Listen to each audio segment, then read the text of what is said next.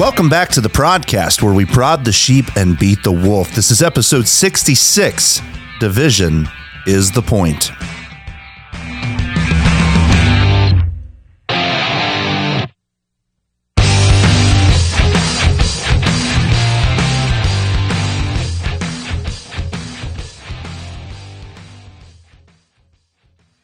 In the beginning, God created the heavens and the earth. The earth was formless and void, and darkness was over the surface of the deep. The Spirit of God was moving over the surface of the waters. Genesis 1 through 2. Order and creation. Just moments before, in the beginning, nothing existed.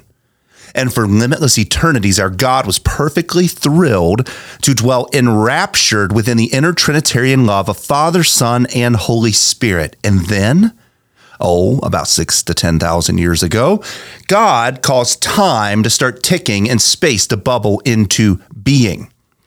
The text tells us that God first created the heavens and the earth, which before the issuance of light was just a collection of dark, formless, voided proto-matter that had yet to be organized into something meaningful.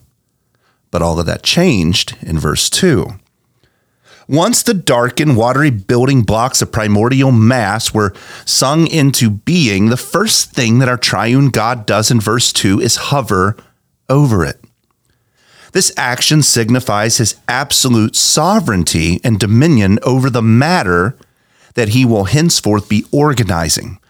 You see, to hover over the disordered water of pre-cosmological substances demonstrates that Yahweh is the one who will be taming the chaos, shaping it into a cosmos, and specifying it into something orderly and useful for his purposes. Thus, in 6 sequential 24-hour days, Yahweh calls forth light out of darkness, and then pulls heaven and earth out of the primordial waters, filling everything that he made with life, beauty, and peace. The original Melkor. When God sings the universe into existence, he infuses it with purpose, life, beauty, and order. Like a master composer, he doesn't allow his celestial symphony to disintegrate into chaos or to lapse into ear-jarring cacophony. He sang existential and intrinsic order into his masterpiece, and he fashioned and invited all of heaven's newly created hosts to join him in the cosmic ballad, which was very good. At some point in the song, and no one quite knows how long, the simple harmonies were mixed with the most bitter discord. A rival song was being sung by Earth's original Melkor. And among the divergent notes, a contingent of heavenly beings began to defect from their God and followed the dragony piper's song like rats running to their doom. At this point, the God of order damned the archangel of chaos to slither shamefully upon his serpentine belly, dragging himself across the barren earth until the lake of fiery chaos could be prepared for him and his minions forever. Unlike God, this miserable creature hated beauty, life, and order. He reveled in chaos, destruction, and disorder. He hated everything that God made, especially the human beings that God was so fond of singing about. From that moment on, the serpent of old would become man's mortal enemy, seeking to extinguish his life, to rob his people of beauty, vitality, and joy, and to fill his neighborhoods, societies, and communities with pure, unadulterated confusion and disorder. Satan's discordant symphony. This campaign of mayhem began amid the beauty and tranquility of Eden's orderly gardens. It was there that the cunning serpent sowed division between the first man and his wife, which caused discord within their marriage, and division between them and their God, and enmity between them and the creation, who now lived in fear and dread of man. This, however, would not be the end of Satan's meddlings. Throughout the century, the dragon has sown discord, disunity, chaos, and open rebellion against God into one society after another. From a spirit of pure malevolence, this menacing entity still foments his sinister plan to topple the race of man. Lucifer, the master of discord, finds solace when unity is fractured and harmony collapses among a people. Like a twisted artist, he revels in the macabre he orchestrates, relishing the scent of bitterness, rejoicing in the notes of animosity that linger in the air. Division is his chief weapon, his carefully hewn masterpiece, crafted to purposely erode trust, to foster disintegration, and to extinguish the sweet harmonies of the Father's song wherever it be found. With meticulous precision, he exploits the deepest fears and insecurities within the human race, manipulating the fragile strands that bind us all together, causing us to turn on our God, which causes us to turn on one another. Now, Satan knows that where godlessness takes hold, division thrives. And where division thrives, love crumbles, compassion wanes, and the very essence of humanity grows sick, despondent, and crippled under his schemes. And in this wasteland of fractured souls, he seeks to reign as malignant despot, gloatingly a pile atop of ever-growing human bodies. He is the architect of despair, perpetuating a cycle of anguish and suffering on everyone and everything that he can catch up in his snare. That is his modus operandi, and he has done this over and over and over again. The marks of Melchior in America. Welcome to modern-day America. After a dramatic origination founded upon the knowledge of God in a good and faithful constitution, we now find ourselves once again sick with the devil's lullaby. A little more than a half century ago, rampant sexual immorality became the norm among teens and young adults in this country. For the first time in human history, people in this nation were legally allowed to have their babies chopped up in little pieces in agony inside of their wombs, discarded like human vermin in medical waste bags, and donated to universities that would perform experiments on those dead babies in the name of the science. A generation later, homosexuality and lesbianism became the rampant satanic leaven injected into society's rotten lump. 40 years now, this has festered into an insidious rainbow-colored mold that is morally calcifying this country. Today, men no longer understand what it means to be men. Society has no answer for what a woman is. Colleges dole out gender studies degrees so that a new generation of delusional deviants can foment intellectual absurdities and outright lies. The media is gaslighting everyone. The government and our leaders are bereft of any moral decency or character so that they may not lead anyone. Our children are being perverted in indoctrination camps called the public school systems.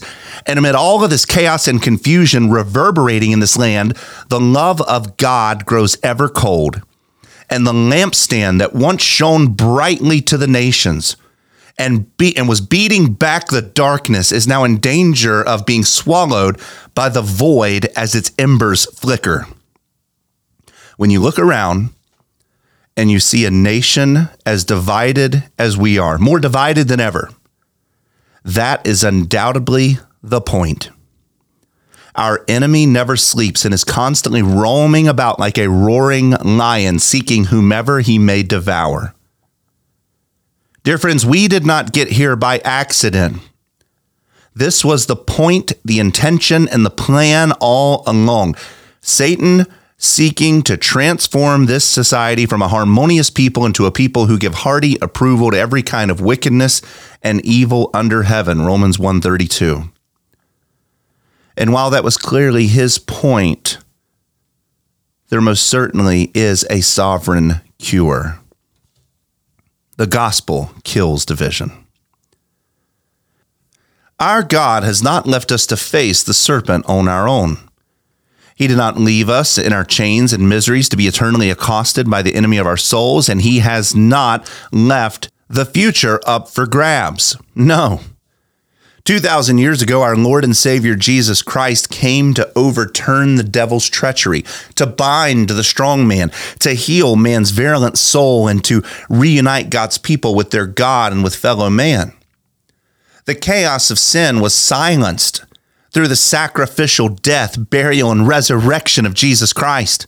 And the deep chasm of division between humanity and God was permanently healed on that hill. In a single act of the most profound love, Christ embraced the weight of our transgressions and he bore the agony of our iniquities. And with each agonizing breath, he conquered the chaos that held us captive, disarming the powers of darkness and offering us a pathway to redemption. Through his precious blood shed in perfect atonement, he washed away the stains of our iniquities and he reconciled us with our heavenly Father. In the glorious triumph of his resurrection, Christ shattered the chains of division, restoring unity between God and man and granting us the promise of eternal life, which is a resounding declaration of hope. In Christ, dear friends, the chaos of sin is forever vanquished, and the division between us and God forever mended. This has occurred powerfully, finally, forever, and ultimately between God and us, since there is therefore now no condemnation for those who are in Christ Jesus our Lord, Romans 8:1. Everything that once separated us spiritually from God has been abated so that there is therefore now nothing that can separate us from his love, Romans 8:35 through 38. Absolutely nothing. But this is not just a reality for the soul. This is not just a truth that is vouchsafed for us in heaven, as true as that is. In Christ, the devilish poison of division is not only being perfectly extracted from your soul, it is daily being put to death by the power of the Spirit of God in your life. Through the Paraclete's relentless conviction, our hearts are being stirred. All of the division that we bore is now being laid bare. Our minds are being rewoven with the threads of the gospel, casting off the shackles of the generational shackles of animosity and embracing the eternal mind of Christ. All the glorious fruit that the Spirit has wrought already and is already working now within us. Love, joy, peace, patience, kindness, goodness, faithfulness, gentleness, and self-control are now trickling forth in the purest droplets from the soul of the spiritual babes, and they are gushing forth like a mighty river from the lung in love and lung in service to the Lord Christ. Empowered now by the Spirit of grace, we extend grace, forgiveness, reconciliation, bridging the chasm of severed relationships with the unwavering love of Jesus. Guided by the Spirit's wisdom, now we discern truth. We dismantle falsehoods that bring discord into our homes and neighborhoods and societies. Oh, people, let us yield to the Holy Spirit's sanctifying fire, for under his mastery and care, all division withers and all unity begins to thrive, birthing for Jesus' church a testimony of God's transformative power within us. While the enemy comes to steal and to kill and destroy, the church in the name of Jesus Christ comes to seal and to heal and to spread joy. Our country is in a mess right now. The fingerprints of Satan's sadistic schemes are everywhere. And if something doesn't happen quickly, this nation is going to be torn asunder, collapsing into the same rubble as Rome before her. But this need not be America's fate. If the church would pray for revival, if we would speak the truth in love instead of hiding, if we would proclaim the gospel of peace, if we would interject ourselves like salt into the middle of the rot, if we would shine forth like Christ in a crooked and adulterated generation, then we may yet see the nation spared from the coming wrath of God. Perhaps if we would preach the gospel like Jonah, or weep like Jeremiah, or maybe if we would repent like Nebuchadnezzar, or if we would stand firm against the enemies of God like Samson, if we would worship as ardently and as passionately and as thoroughly as David, or if we would employ wisdom like his son Solomon, If we would be industrious in our society as Daniel and Joseph. If we would chase after the whoring Gentiles with the love of God like Hosea. And if we who are filled with the same Spirit that raised Christ Jesus from the dead would live like the apostles, going from town unto town, declaring the freedom of the risen Christ, then I believe that we would see this nation turn back to God. Division, chaos, discord, and disunity are all symptoms of walking away from Him. They are hallmark attacks of the enemy who hates humanity with a passion and wants to see us destroyed. As Christians, we know the answer. We have the remedy. We have the antidote to the serpent's poisonous venom. The only loving thing we can now do is supply it as liberally as we can, as much as we can, as often as we can, wherever chaos and division are still found. We don't have time to hide or to blend in. If we do nothing, this country will collapse into rubble. And it may already be too late, which only God knows. But for you and I, while there's still breath in our lungs, and while we still see and understand the truth, let us proclaim it. Let us pray that the pagans will be converted to Christ. Let us petition heaven that this nation will repent and bow down again to the Savior. And let us labor with everything that we have to see His kingdom advancing in this place. Christ or chaos. God bless you.